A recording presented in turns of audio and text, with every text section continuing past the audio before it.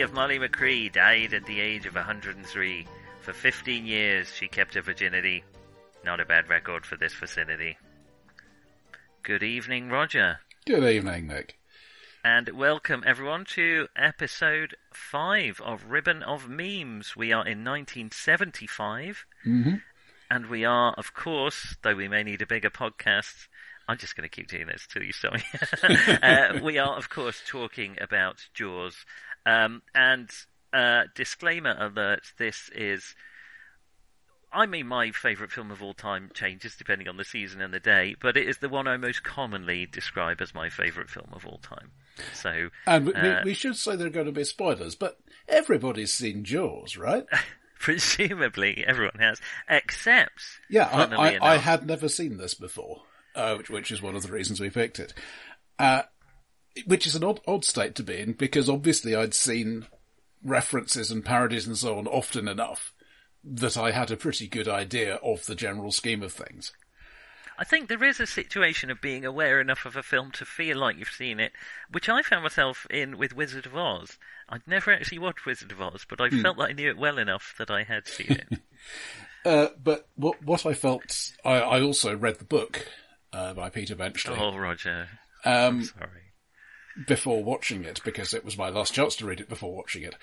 And I think as a result of that, I was very much primed with the outline of the story, and what I was able to see was what was done in a film sense to make it a good film, as opposed to just to tell the story.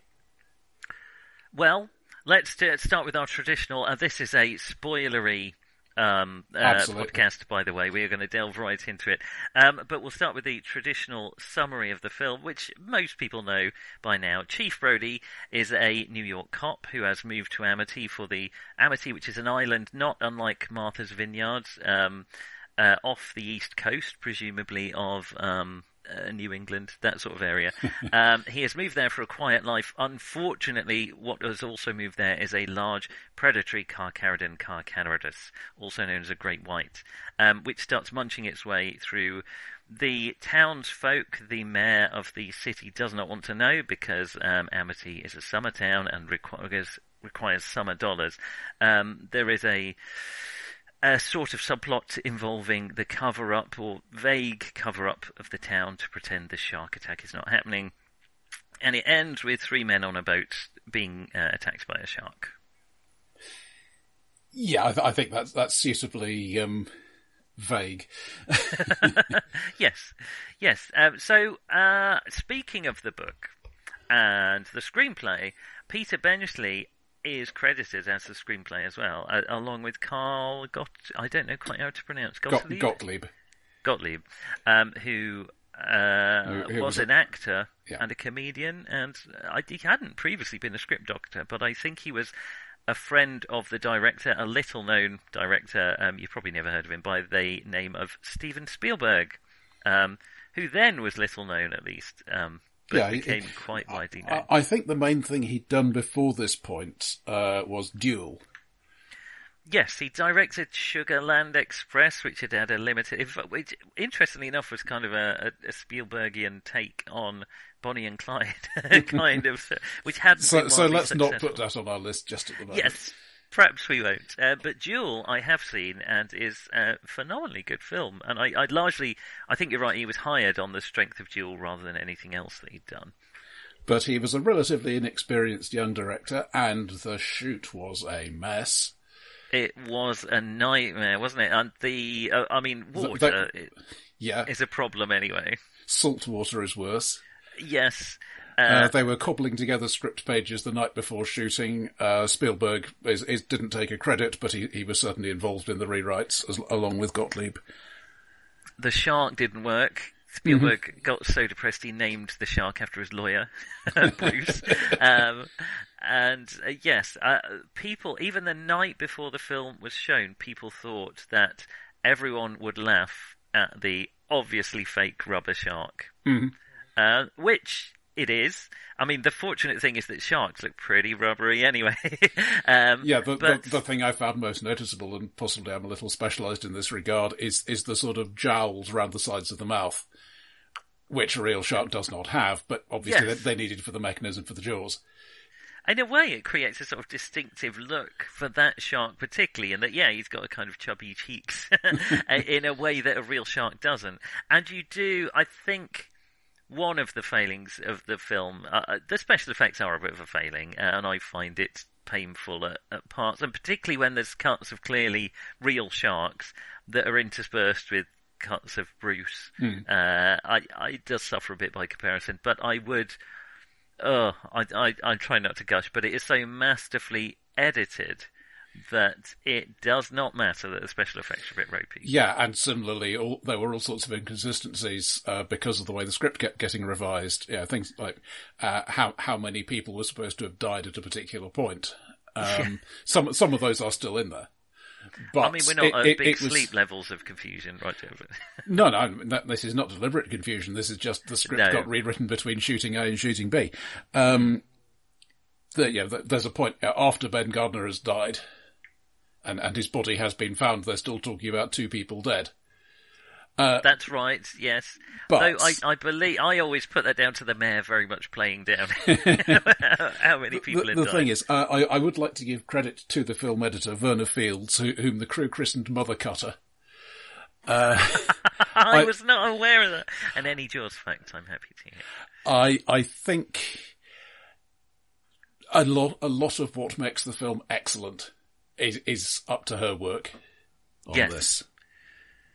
There is a lot to be said. I have heard this. I don't want to segue too much, but I have heard a lot recently about how female editors who were involved in many of the films that I know and love actually are way better at it than. And initially they were put in that role because it seemed like a less fun and less manly role, but actually have been instrumental. For instance, I forget the editor of Raiders of the Lost Ark, George Lucas's ex-wife. Who reinstated wisely, or forced them to shoot actually the final scene at the end of Raiders of the Lost Ark, where Indy is reunited with Marion, and just ends the film in a much better way, with her taking him out for a drink, which is just basically her question was, what happened to Marion at the end of the film? And it's just, So I think female influencers, female editors have been, as far as I can tell, tremendous influence on film. And here too, definitely, because it is, I don't know about perfectly edited, but it's, I'm going to, talking of Ben Gardner's boat, the editing in that scene where Hooper finds the boat and finds the tooth, and it just, I don't know, to the nanosecond perfect moment, the corpse floats into view. Just when you're slightly relaxing from, you think that jump scare, and it is a jump scare, it's a cheap jump scare, but it is one of the only jump scares I actually enjoy in cinema, and certainly one of the best. At least it's not a spring-loaded cat. At least it's not a spring-loaded cat. Sorry, I'm just going to gush about Jaws. Yeah, well, I will say, first of all, I enjoyed this. I found myself, unlike Chinatown and Badlands, I didn't have to put myself into 70s film watching mode to enjoy it. I think perhaps because this has been so widely imitated, for better or worse, it still feels to be like a modern film rather than an old film. I would totally agree. It feels very... Yeah, it doesn't feel like a 70s period piece, and it hasn't dated. It feels like a modern film. And that's probably because it was a template for a lot of blockbusters that we've... Oh, yeah. Well, that's the other thing, of course. This is definitely the film that made the summer blockbuster a thing. You know, before this, the general feeling was, why is anybody going to cram into a cinema on a hot summer day? They didn't have air conditioning in those days, after all. Still don't entirely understand that, I must say, but... this is coming... And so it had a relatively low budget and not a lot of studio input because it was meant to be, it was expected to be a low budget, it might make a bit of money, nobody's expecting great things of it. and yet it ushered in the end of the new wave and the beginning of, is it New Hollywood, you would call it? You could, I suppose. This blockbuster, and Jaws is lamented by critics and people who are more interested in the auteur theory as the end of that period where directors could kind of do what they wanted, or the beginning of the end, should we say, that golden few years in the 70s that we have just watched a number of films through, where the director could be more artistic and could mumble his dialogue and could have a bad ending, and the plot didn't have to make sense and you didn't have to like the characters, and they could say something true. And for all my love of Jaws, I don't think it's got a lot to say about the human condition or marine biology. I think it is a fantastic entertainment vehicle. I don't necessarily think that's a bad thing in a film. Yeah. But the thing that it does that I think could do with being more widely imitated is that it is clearly an action film, but it is a character-driven action film. The things that are happening because people are choosing to make them happen, they're responding in particular ways to events, and that brings on the next event. They have personalities. Anybody who is daft enough to read my trailer reviews, I know there are one or two people out there who do this. The thing that I keep complaining about with modern action films is that they don't bother to tell me why this thing is happening. I recently saw The Old Guard, which did a superb job of this, but it was an exception. In any given fight, and there are quite a lot of fights in that film, I can say, okay, they're in it because of this, they're trying to achieve that. The bad guys are trying to achieve the other thing.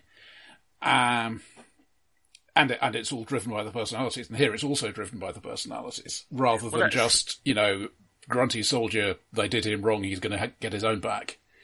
An explosion or a fight in itself, it's not an enjoyable thing. I don't Well, care I'll argue about with you on it. explosions. But... Okay, in itself it's a mildly enjoyable thing. But and in kind of script terms, it is a way of dramatically upping the ante in that the stakes are going to change. Something dramatic is going to happen. Mm-hmm. And that only really matters, one, if you believe that something will dramatically happen as a result of this dramatic thing. And two, if you care about the people that dramatic thing is happening to. And the classic contrast there would be Die Hard 1. Which is, character driven. You believe these characters are weak and can be injured and can feel pain, but they will somehow make their way out of it. Compared to Die Hard, whatever the last three are called. I believe there's three after they should have stopped. Where you no longer care or know anything about the character. They're not the characters you knew, and you know they're not going to get hurt. James Bond films would be another example where you know they're not going to get hurt whatsoever, and so upping the stakes has no interest to you. Whereas this is Die Hard in it itself ended the what you might call the beefcake action era. Here is a big tough guy who walks through gunfire and basically never gets more than trivially wounded. The point about Bruce Willis in that was he was not an action hero. He was known as mostly a comedy actor from Moonlighting, wasn't he? Yeah.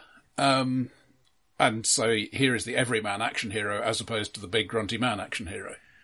Unfortunately, that gradually steroided its way up back to the grunty action hero. And now we have superheroes.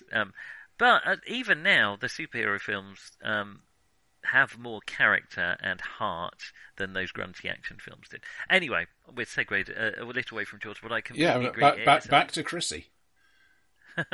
Because this is a great opening sequence. It's near dark. I think this is one of the few times I think it's something might work better in the cinema. I watched it in a darkened room just to get the right impression. Yes. Because it is very dark. You can't really quite see what's going on. They cast Susan Backlinie basically for three reasons. She was already a stunt woman, she could swim, and she was prepared to get naked on camera. Okay, they're all essential. But she was very, very, in so much as she had to act, she's very good at it. Do bear in mind, there are rumours about this in various directions, but as far as I've been able to find out, she was aware of roughly what was going to happen in terms of the harness pulling her underwater. She did not know when the first tug was going to happen, but after that she knew what the script was. So everything after the surprise of that first tug is acting. And it's damn good acting. You are terrified. That is a human in shock and trauma. And that, she's strapped to an underwater. Kudos to anyone who could even think about acting when they are strapped to a harness which is swinging them backwards and forwards and pulling them underwater. That is, as you say, a trained stuntwoman. Obviously, you would need some kind of training in that because that is a tough role. But that is quite an opening. Yeah, and this is one of those. I think this is something we may come back to. This is one of those things where, at least in terms of the end result, everything has come out right. Everything has lined up to make it work. And yes. Sometimes you always try to make that happen, but it doesn't always. And just sometimes everything fits together. And this is where that starts for me. She is the right person for that scene.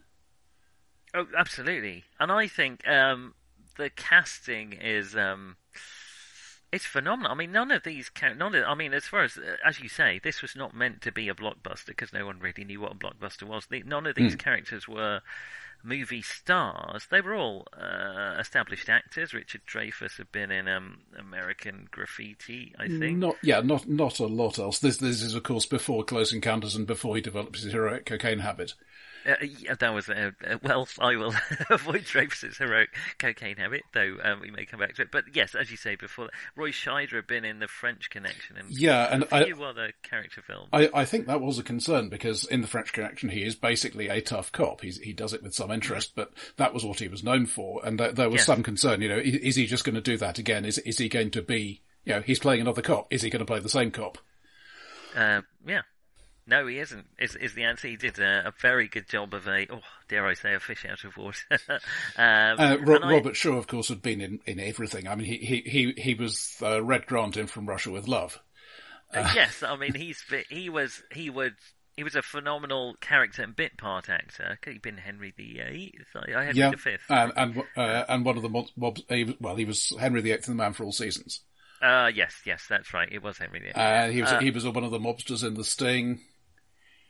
Jeff Haller, I remember. Yeah, he's phenomenal in that. But to me, I don't know. It's not. I would like to say we've talked about John Huston dominating his scenes in Chinatown. I feel Shaw doesn't quite do that. I mean, the minute he enters the film, as Brody says, colourful, isn't he? Yeah, he's an amazing character. But the camera is generous. I don't know about Robert Shaw being generous enough, but the camera is generous enough to not let him dominate. It gives the other characters reactions to that, and ways to play off it, and you see how they're reacting to this extremely kind of a low-rent Captain Ahab. That might be one way of putting it. Well, yeah, that one of the things that I think is wisely downplayed from the book is the whole Moby Dick angle. I will admit that I laughed out loud at the death of Quint in the book. Yeah. Because it is so very much, look, I'm being literary. It's, I mean, you can't avoid quite, sorry, I'm trying to think, should we concentrate on the first half of the film first? Because, right. I forget the actor of, but I love him. The mayor is just the most quintessential sleazy. I've forgotten he had been around in a lot of other films too, a lot of westerns, I believe. Oh goodness, hasty Googling will solve the problem, but I think he is phenomenal in his role. The fact that he influences Brody, Murray Hamilton. Murray Hamilton, that's it. He is phenomenal as that. He really sells it, and you actually sells it to the point where you actually feel some sympathy for him. That he does. You do understand this is the whole town's livelihood. Oh, as a side issue, I believe almost this is the first film we have watched that just about passes the Bechdel test, in that there are two women in the sea at one point talking about whether Ellen Brody can become an islander or not. The scene lasts about 3 seconds, so I'm not sure it quite counts, but it's the closest we've come so far.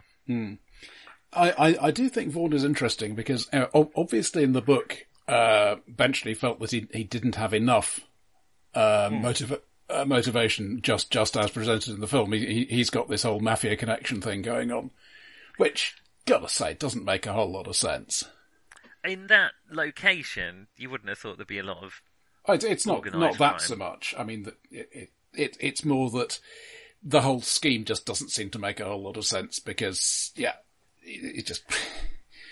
But here, I don't feel the film suffers from the lack of that mafia plot. I agree that wouldn't have helped. I do think there is the scene in the hospital where he sort of pulls it together. But I still feel that it's thin. This whole, on the one hand, yes, we need the money. On the other hand, somebody else dies, we're going to be in even more trouble. And that second half is never quite acknowledged. I mean, it ought to be a balancing act between those two. And of course, in the real world, on the third hand, somebody else dies. Everybody and his dog is going to come and try to see the shark, which does happen in the book, to be fair. Okay, which doesn't really... Well, the film doesn't really give it a chance. I will point out on the... ignoring the problem until you have no choice. We have just lived through a pandemic with a government led by Boris Johnson, and I will leave it there at that point. I suppose he's in some ways pantomime and thin, but I think he sells it. I think he sells it well, and he's required to be that character for the plot. It's a very much imitated role and often done much more thinly, to be fair. So yes. Though it's interesting, if you had, if you just wanted to say, look, we've got to have a scene where he tells Brody to lay off, the obvious place to do that would be his office. But we don't have that. We have it on that little car ferry. Yeah, that was a nice thing. And it makes it much more interesting. It's visually interesting, but it's also. It's a sense of my authority is not in my office. My authority is in this whole place. I can confront you anywhere I like. Because he's kind of an avatar of the town, if you like, and so that's part. Interesting, his sidekick character on that ferry scene, aside from the coroner, is Carl Gottlieb, who co-wrote the script. And actually wrote his own character out he'd been cast as that character, then wrote it down quite a bit when he had to write the script. Quite wisely so, because he's not the most interesting character. Yeah. So Hooper turns up, Richard Dreyfuss in one of his earliest roles, and I don't know, is a charismatic screen presence. Not like Bogart, but he is clearly someone who has a nice outside view of the situation, who clearly kind of sympathises with Brody's view. I love that scene in the coroner's office. This was not a boating accident. He really sells the passion of that character. How did you feel about Hooper? Because he's very different in the book. He's not a particularly likeable character in the book. He's very much more sympathetic here. I suspect to some extent he became Spielberg's idea of a proxy for himself. Because the way I see the book, and we'll come back to this more in the second half, but it's basically a line between Hooper as the man who is too civilized and therefore ineffective, and Quint as the man who's too uncivilized and therefore ineffective. And Brody is in the middle somewhere. Yes, yeah. Whereas here, it becomes more interesting. It becomes a triangle. There is the bit in the boat where the male bonding bit. But it's Quint and Hooper who are bonding, and Brody who is standing off to the side. It's Quint and Hooper who are doing this whole comparing the scars thing.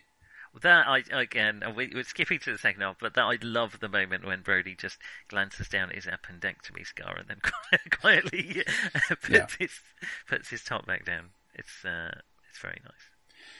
So there's actually more subtlety of characterization here, I think. The sense of the class struggle is still there. Yes. But it's perhaps more simplistic, because Quint is an awkward bugger, but he's still basically clearly a good guy. He's just a greedy good guy. Yes. Yeah, he's not a pantomime villain in this. And Hooper is also a good guy. Yeah, I think again, we're segueing towards the second half, but one of the big reasons I love Jaws is that it segues from this, disaster movie to this close, almost, it moves from this kind of broad spectrum.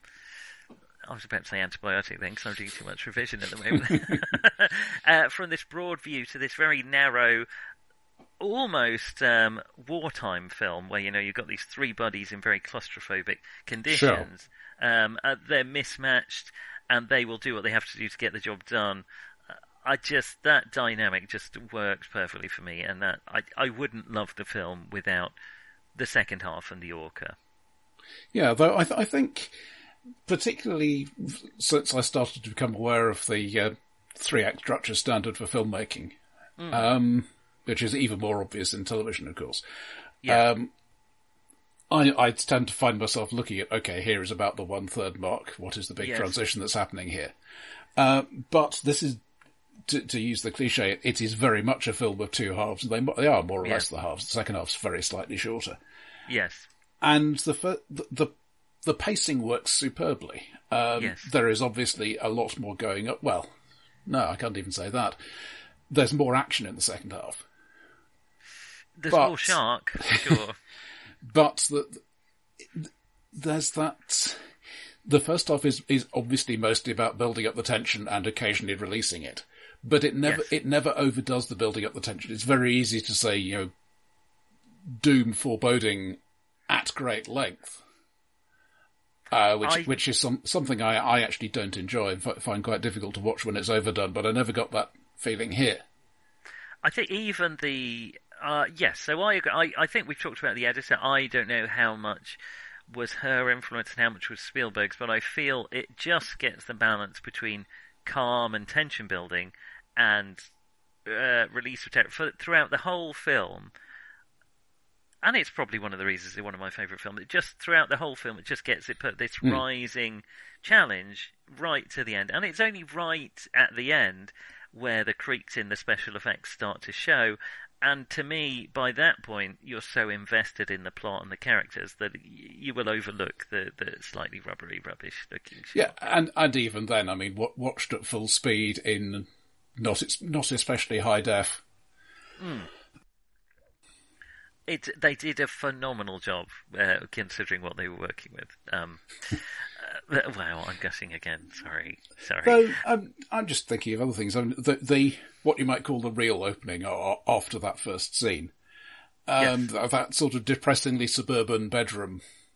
Yes, but it's doing the basic exposition job. Here is the police chief. He's an outsider. He was in New York. A modern film would probably say, something bad happened and that's why he's here now. It never bothers to say that. We don't know why he moved here. We don't need to know.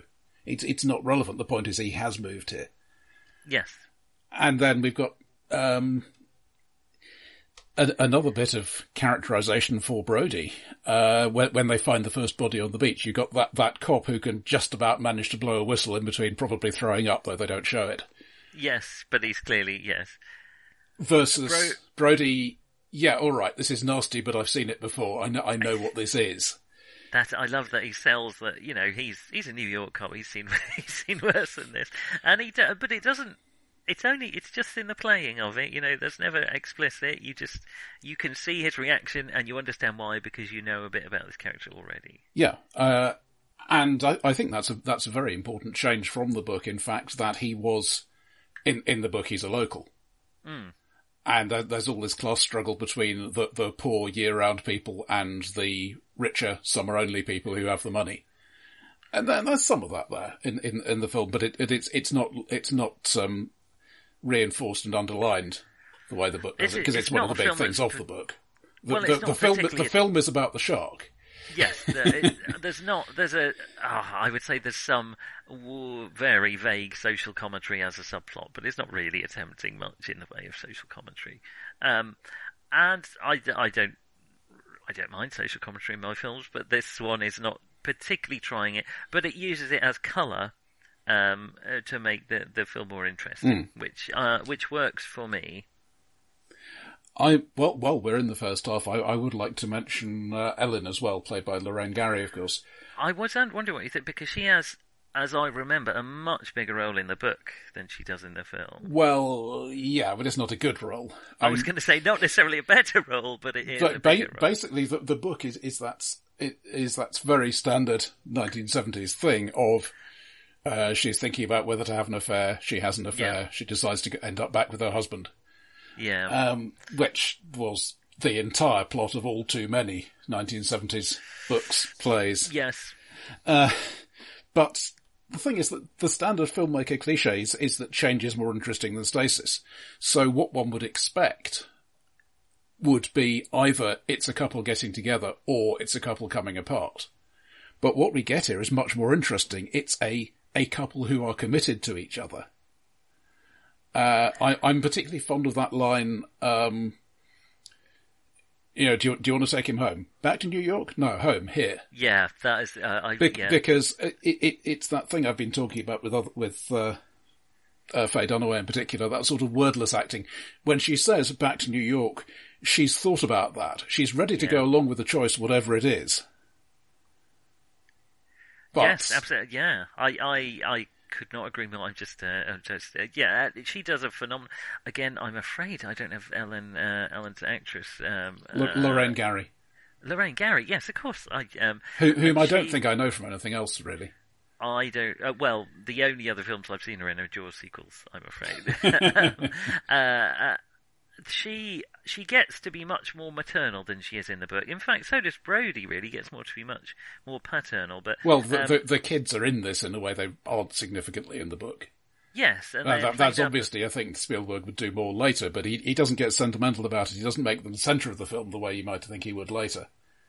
Well, yes, but Ellen, he does it in a way that sells the fact that when Ellen is running screaming because there is a shark in the pond and Michael is in the pond, you are not like, oh God, screaming mother. You are like, oh my goodness, this is real danger for this family, which I have some bond for. There is clearly a bond between her and Hooper, but it is not the kind of bond in any way that is there in the film, and it's nice. That's nicely played too. Again, 8 film roles total, of which this was her first, but she'd done a fair bit of TV before this. Okay, I will have a look. And 2 of the other film roles were Jaws films. Yeah, I certainly remember from Jaws: The Revenge with Michael Caine. Goodness me, that's not. Sorry, that was in no way a comment on her acting. But that is not a film we're going to regard as a masterpiece. No, it was a slight comment on Michael Caine's acting in the film. But also the film itself. She also, I think, does a phenomenal job when she's dropping him off with Quint. She's as a supporting actress, which honestly is all she is in this film. She does a great job. And I wanted to bring up the scene with Brody and his child, his 3 or 4-year-old child, judging by the size of the child. I never used to be good at child size judging, but I have no idea. Just out of toddlerhood. When the kid starts mimicking him, I don't know how that scene works, but it does, to me at least. It's just a really touching moment. To describe it, his child is copying him.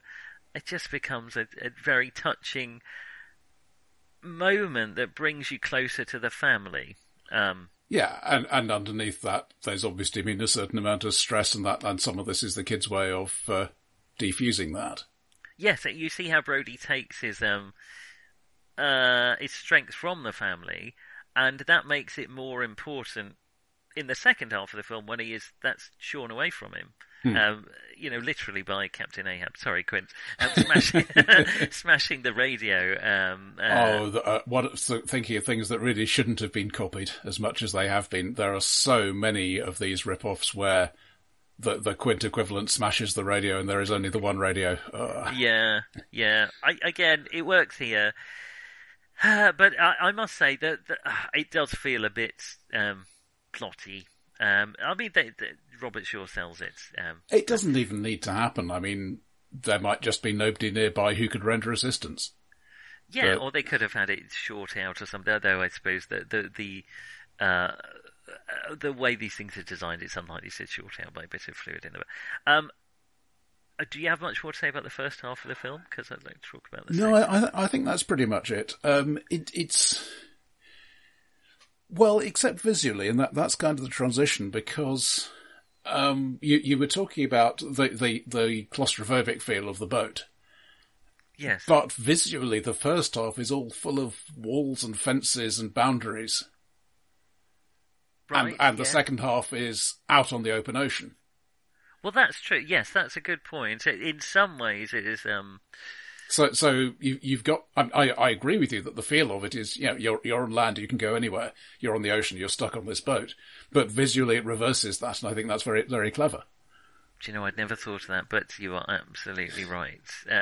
I would like to mention, before I forget, the soundtrack, which is one of, it's not, I don't think it's the first John Williams, Steven Spielberg collaboration, but it was certainly not the last. But the soundtrack... He was credited with reinventing the idea of an orchestral score for a film. Well, because they have been going out of fashion. Now, this slightly breaks our rule that, if you notice the soundtrack, it's not doing its job. But I think this works on a very good level. That classic film, the classic two notes, dum dum, that everyone knows. But yeah, it's obviously a heresy to object to that, and I'm not going to. I would say, particularly towards the end, there are these crashing gear shifts between menacing action music and adventurous action music, and I felt it was being pumped into me how I was meant to feel because the transitions were so sudden. I agree. Well, yeah, okay, I will agree. Particularly at the end, there is one that grates, which is a sort of, almost jaunty, action, not even exploration kind of music, which does not sit well necessarily with the rest of the film. What I like about John Williams' soundtrack is it is also a subtle indication as to whether you're actually dealing with the shark or not, because the durdum is only ever used when Bruce is around, and the whole fake situation with the fin when he's menacing the swimmers in the on the beach, you don't hear that at all, and it's kind of a subtle indication to you that this is a fake. And then as soon as Bruce starts swimming into the pond, then it creeps up again, and you don't realise. But that just I feel subconsciously that is a phenomenal way of ratcheting up your tension. But on to the second half of the film, we have three men in a boat, to say nothing of the dog, because there is no dog. Probably got eaten earlier. It did get eaten earlier, good point. Oh, dear, I'd forgotten. Let's point out that this is early Spielberg. He kills a kid and a dog in the same scene. He does. It's not even that subtly either. The dog, of course, we don't see any gruesome details, but the kid, you see him overwhelmed by the shark. Where the film really, I wouldn't say really comes to life, because I was already in love with it by then, but when it's this mismatched trio on the boat, and it is a trio, as I was mentioning briefly earlier. They each pull in their own direction, and there are three separate relationships going on, as opposed to just the two sides that you get in the book. Absolutely, they're all very different. Yeah, Brody is very much the outsider. And I suppose you could argue it's foreshadowed that he, as the know-nothing Dimbo of the boat, is clearly going to be the one that finishes the shark off. But it works very well. And then Quint and Richard Dreyfuss' clashing. It's just delightful. Everything about that is delightful. To me. Sorry, you may argue. Thinking of accidental coincidences and so on, the original plan was to kill Hooper, as he is in the book. He gets eaten in the cage, doesn't he? I believe in the book. But this was one of the. They used Ron and Valerie Taylor because you had to use Ron and Valerie Taylor. They were the people. They were the underwater underwater. Well, sharks in particular.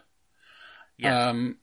So they this was obviously filmed quite separately from most of it. They couldn't get a shark of the right size, and filming an actual large shark near a normal cage didn't work. So they made a mini cage, and got a small person actor, Carl Rizzo, an ex-jockey. Oh, that's right. Yes. But he had never scuba dived before. And so when you're looking into his mask, and theoretically Hooper is panicking, that is Carl Rizzo actually panicking. Because he's underwater. Yeah, which also meant he was breathing fast, he was emptying his tanks fast, and obviously they were small tanks because everything had to be miniaturized for the scale. And this was going quite badly, and more or less by accident. He wasn't in, it wasn't even in the water at the time, but one of the sharks they were using for this got caught in one of the tethers. Now this I remember, and went berserk and smashed the cage. Yes. Yeah, and obviously they were filming because you film everything. And when Spielberg saw it, he said, basically, this is lovely. We're not going to get a shark going berserk like that again. We'll keep that in, but we've got the shark destroying an empty cage, therefore we must have Hooper getting out of the cage beforehand. Oh, so it wasn't Spielberg's sentimentality. It was. And now I knew the shark had got caught in the tethers of the cage before, and there's actually only a very few shots of it in the film. But they are spectacular shots. I'm assured the shark was made it away fine after its unpleasant encounter. Though we will talk about perhaps the unfortunate legacy of Jaws later on. Yeah, that was a phenomenal scene. I would like to discuss the Indianapolis scene, which is about 83% of why I... It's a great speech. Yeah. I would like one tiny little change to that scene. Oh, heresy. End of podcast. Because okay, I would like Hooper to interject along the lines of, but it wasn't like that, and then shut up because this is obviously... It's the way Quint remembers it. That's fine. It's just not the way it actually happened. Well, no. I have, on the strength of yours, since looked into the Indianapolis, and it was... Actually, there's not that many inaccuracies, but actually... Well, most of them died of exhaustion or salt poisoning. When they drank the water, and then obviously sharks are going to scavenge. Yeah, so it was not the shark attack that Quint... But he sells it as... I mean, he needs it... Is that in the book at all? I don't remember that being in the book at all. They needed a reason for why Shark was so obsessed... Why Quint was so obsessed by sharks. And I believe it was Carl Gottlieb came up with the idea of the Indianapolis, and then him, Spielberg, Robert Shaw all had a go at the Indianapolis speech, and it's not entirely clear who came up with it in the end. But that also feeds into that lovely bit a few scenes later where Quint goes into the cabin, gets 2 life jackets, hands them to the other 2. Yeah, that's right. I'll never put on a life jacket. Yeah, it's so well played by. I will note that Robert Shaw actually tried to do the scene drunk, thinking it would add more verisimilitude to the role, and was asked to do it again sober the next day. But I just does it. I know it's show don't tell, but I don't know if all telling could be like Robert Shaw tells the story of the Indianapolis. I know the reason a distress signal didn't go off was because the ship didn't sink. The ship just sank too quickly, and probably the radio room was hit in the first torpedo attack rather than they had delivered the Hiroshima bomb. But it's just such a good story. It's so well told. And then it segues into really the last, it's probably only 10 minutes to the end of the film, 10, 20 minutes, something like that. It's not very long. But it is a scene that just captivated me. I know it off by heart. I won't put you with it. But it just the way, everything, the way the violins start some way in, the way Brody and Richard Dreyfuss's character, why can't Hooper's eyes meet when he's talking about meeting Herbie Robinson from Cleveland.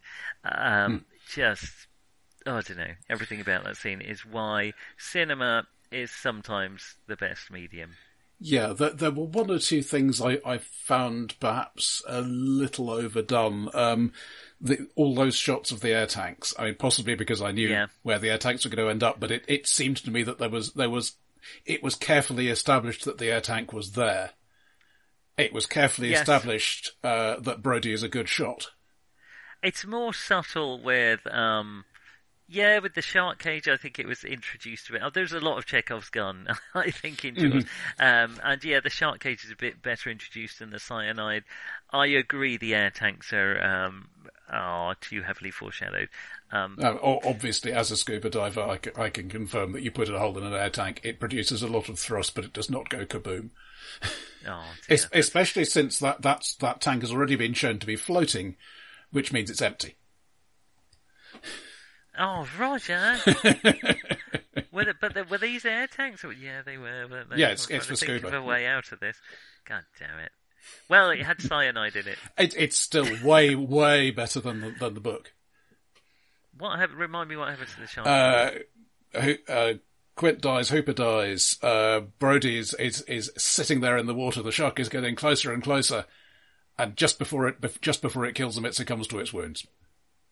It's a very 1970s ending. I do not remember that from the book. Maybe I should stop reading by then.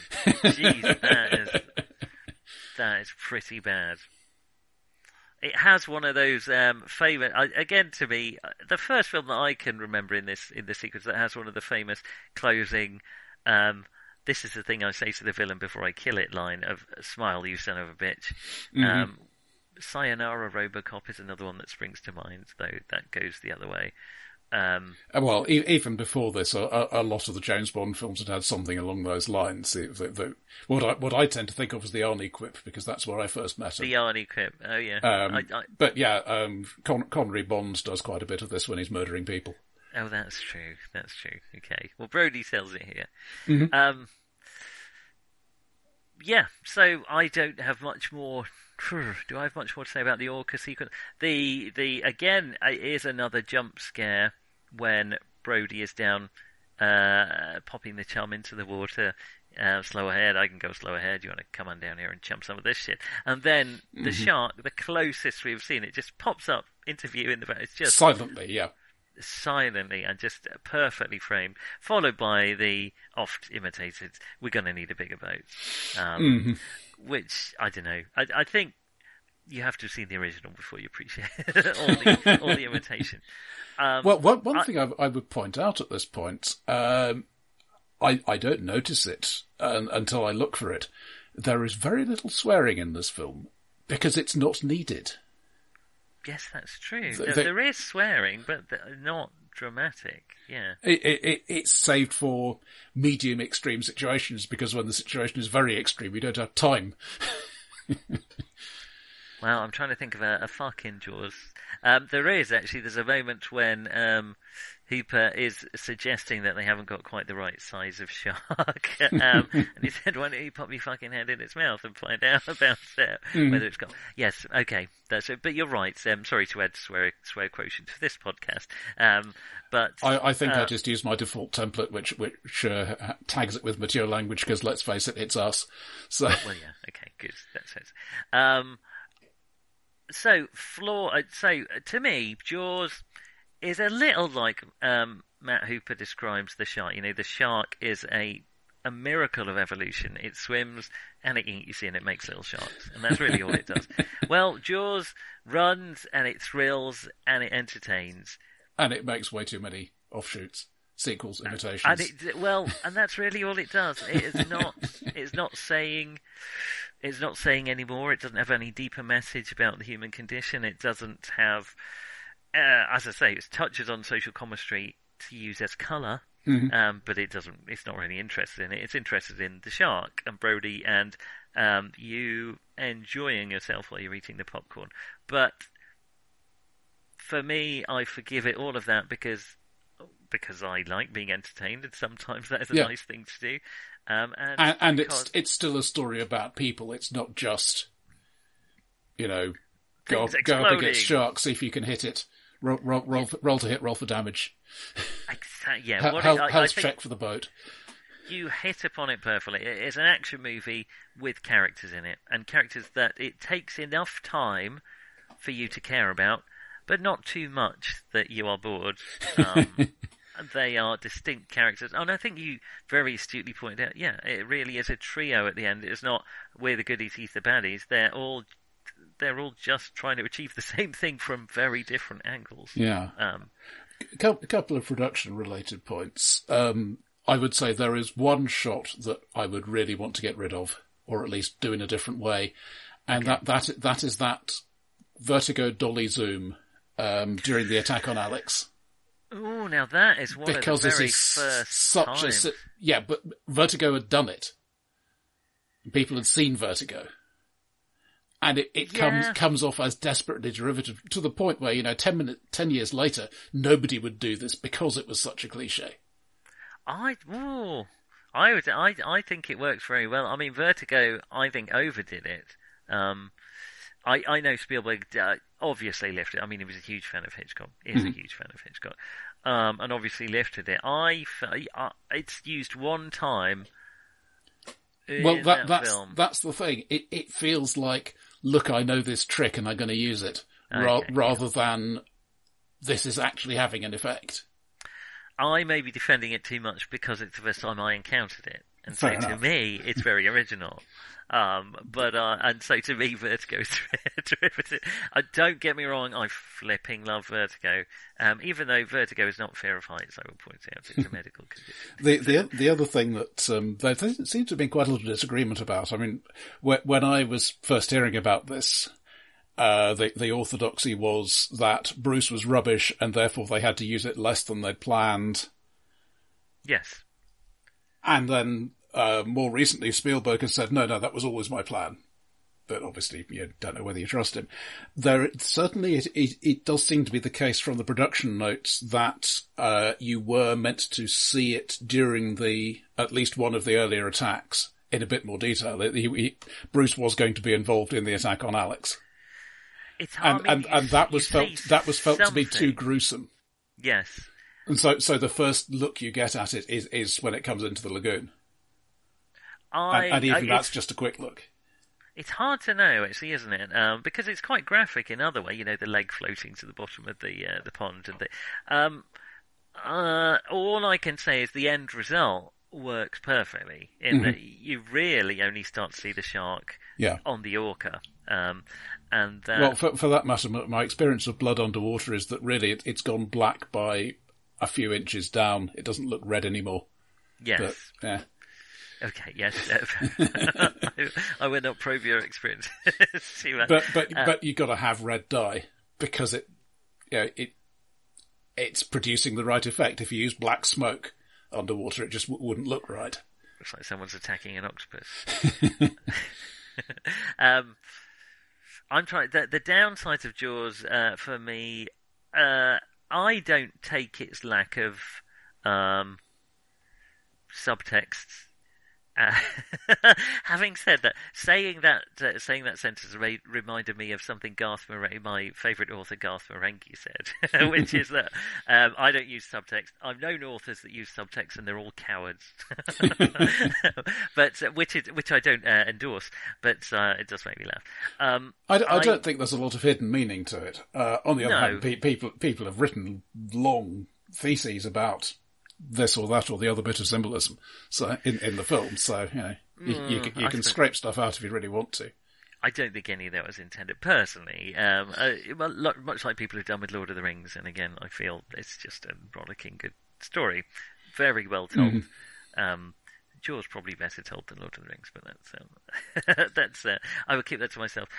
So I suppose we should talk about the legacy of the film, because there was an awful lot of shark murdering as a result. Well, that is my big... As someone who has devoted a reasonable portion of my life to animal advocacy and animal welfare, the fact that Jaws is probably directly responsible for the deaths of, I don't know how many you could count, but countless sharks, is a legacy which sits very uncomfortably on me. Now, I don't know how that weighs up with the passion for shark fin soup, or just side effect of hideous commercial fisheries. But I can't deny that it's had an effect. And all I can say in my defence, I don't believe that was intended by the filmmakers. Yeah, well, Peter Benchley in particular was very shocked by it and became something of an advocate for sharks after this, and marine wildlife in general. I must admit, there's one bit I perversely amused by. When we first see Quint's, what would you call it, shack. Yeah, right, yes. He's boiling a shark jaw to use as a trophy. Yes. It's cartilage. It will just dissolve if you do that. Yes. I love the idea that I love the idea that somebody might actually have tried that and then wondered what was going on. Scooped out the jelly afterwards. What you want if you want to clean a shark jaw is woodlice, I suspect. Woodlice or ants, but woodlice are more fun. I think we've segued away from animal welfare. But that is my least favourite legacy. Another unfortunate legacy of Jaws is the proliferation of the blockbuster and, well, shark movies specifically. The Meg, Sharknado, Deep Blue Sea, none of which are, not to mention the numerous sequels of Jaws. And rip-offs. Orca, Grizzly, just to mention the first few. Yeah. Piranha 2, James Cameron's first. Piranha 3, which kills off Matt Hooper right at the beginning, or a very similar character. And all too many of them, of course, because the quick cash-in is, or even the slow cash-in, very often says, well, we don't really know what worked about this film, so we're going to imitate it as much as we can without actually being sued. Yeah. So practically all of these imitators have the guy who doesn't want to close the beaches, the ski resort, whatever. Yes, I agree, yes. To the point where that has become a massive cliche that part of the action hero thing is, it's going to... They did a great parody of it on the Armstrong and Miller show, which I used to enjoy, which is a meteorologist who suddenly realised it's going to piss down. No one will believe quite what's happening. Mm-hmm.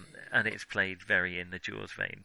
And I think that is why one could reasonably say that this is a masterpiece, isn't the definition we're using, because it has been so profoundly influential in later film. Yes. Even if it doesn't have some of the subtlety that you might see in some of the other stuff. I think, there's a reason films are imitated. Sometimes it's just pure blockbuster dollars, film. Mm-hmm. But I think this is widely imitated because of its masterful characterization and editing as well. Just very good storytelling. It's a fairly simple story, ultimately, but it is very well characterized, very well told. There's not many scenes there's not many films that match it, despite its many imitators. Yeah. But it has some flaws. I'm not prepared to go into any more of them. Yeah. So summing up for me at least, obviously not a perfect film, but I enjoyed it a great deal. Good. So not that that's right. So for me, it's the thing I keep asking for. It's the human-driven action film. Yeah, and that is the original one, and seldom. I mean, there have been other ones. We've mentioned Die Hard as a very good example of another one. But it's amazing how many films don't do it. In fact, a lot of the modern Marvel films actually manage to get that right as well. Despite talking about superhumans, they often remember to characterize their superhumans, unlike the DC films. But I won't. I've only seen about 2 of the Marvel films. At some point, I will catch up. I may even become a superhero fan, which I haven't done yet. They are. Yeah. I've taken it as a whole. They're a fascinating cinematic legacy. It's unfortunate they've obliterated a lot of other types of film, but they're very good. I would like to ask you, Roger, we've asked it at the end of a few podcasts. I think we've got to it in the Maltese Falcon. What were the top 10 films of 1975? I have a feeling, unusually, our film might be in there. Yeah, with more than twice what the runner-up brought in. Oh, goodness me. So, yeah, I had a look down the list. One Flew Over the Cuckoo's Nest. Ooh. Jack Nicholson coming back. Was that number 2? Yep. Oh, wow. Okay. Let's see. Shampoo, which I would characterise as dreary 1970s sexual politics. I'm not going to argue. There is this feeling about the 70s, I get it from a lot of books and a lot of films, that people are having tawdry and unwise sex not because they actually want to or because they enjoy it, but simply because they feel it's the sort of thing they ought to do. Sounds just like my life. Dog Day Afternoon. Oh, that is a good film. and mildly revolutionary in its own way. The Return of the Pink Panther. Oh, that is, I mean, very different, but I enjoy that film too. Mm-hmm. Does your dog bad? Sorry. 3 Days of the Condor. I've never seen that film. I'd like to. It has its moments. It's again, I think it was a relatively early example of something that has since become cliche. Okay. Funny Lady, which was a musical comedy with Streisand, loosely a sequel to Funny Girl. The Other Side of the Mountain, romantic drama. No idea. Tommy, as in the Who rock opera. Oh, really? I have seen it. Wow, this must be the year I've seen more films than any other. And one I will bet you haven't, which is The Apple Dumpling Gang, which is basically a comedy western. Orphans Strike Gold. You are correct in your supposition. I have not seen it. That's an interesting top 10 list with our film at the top. How interesting.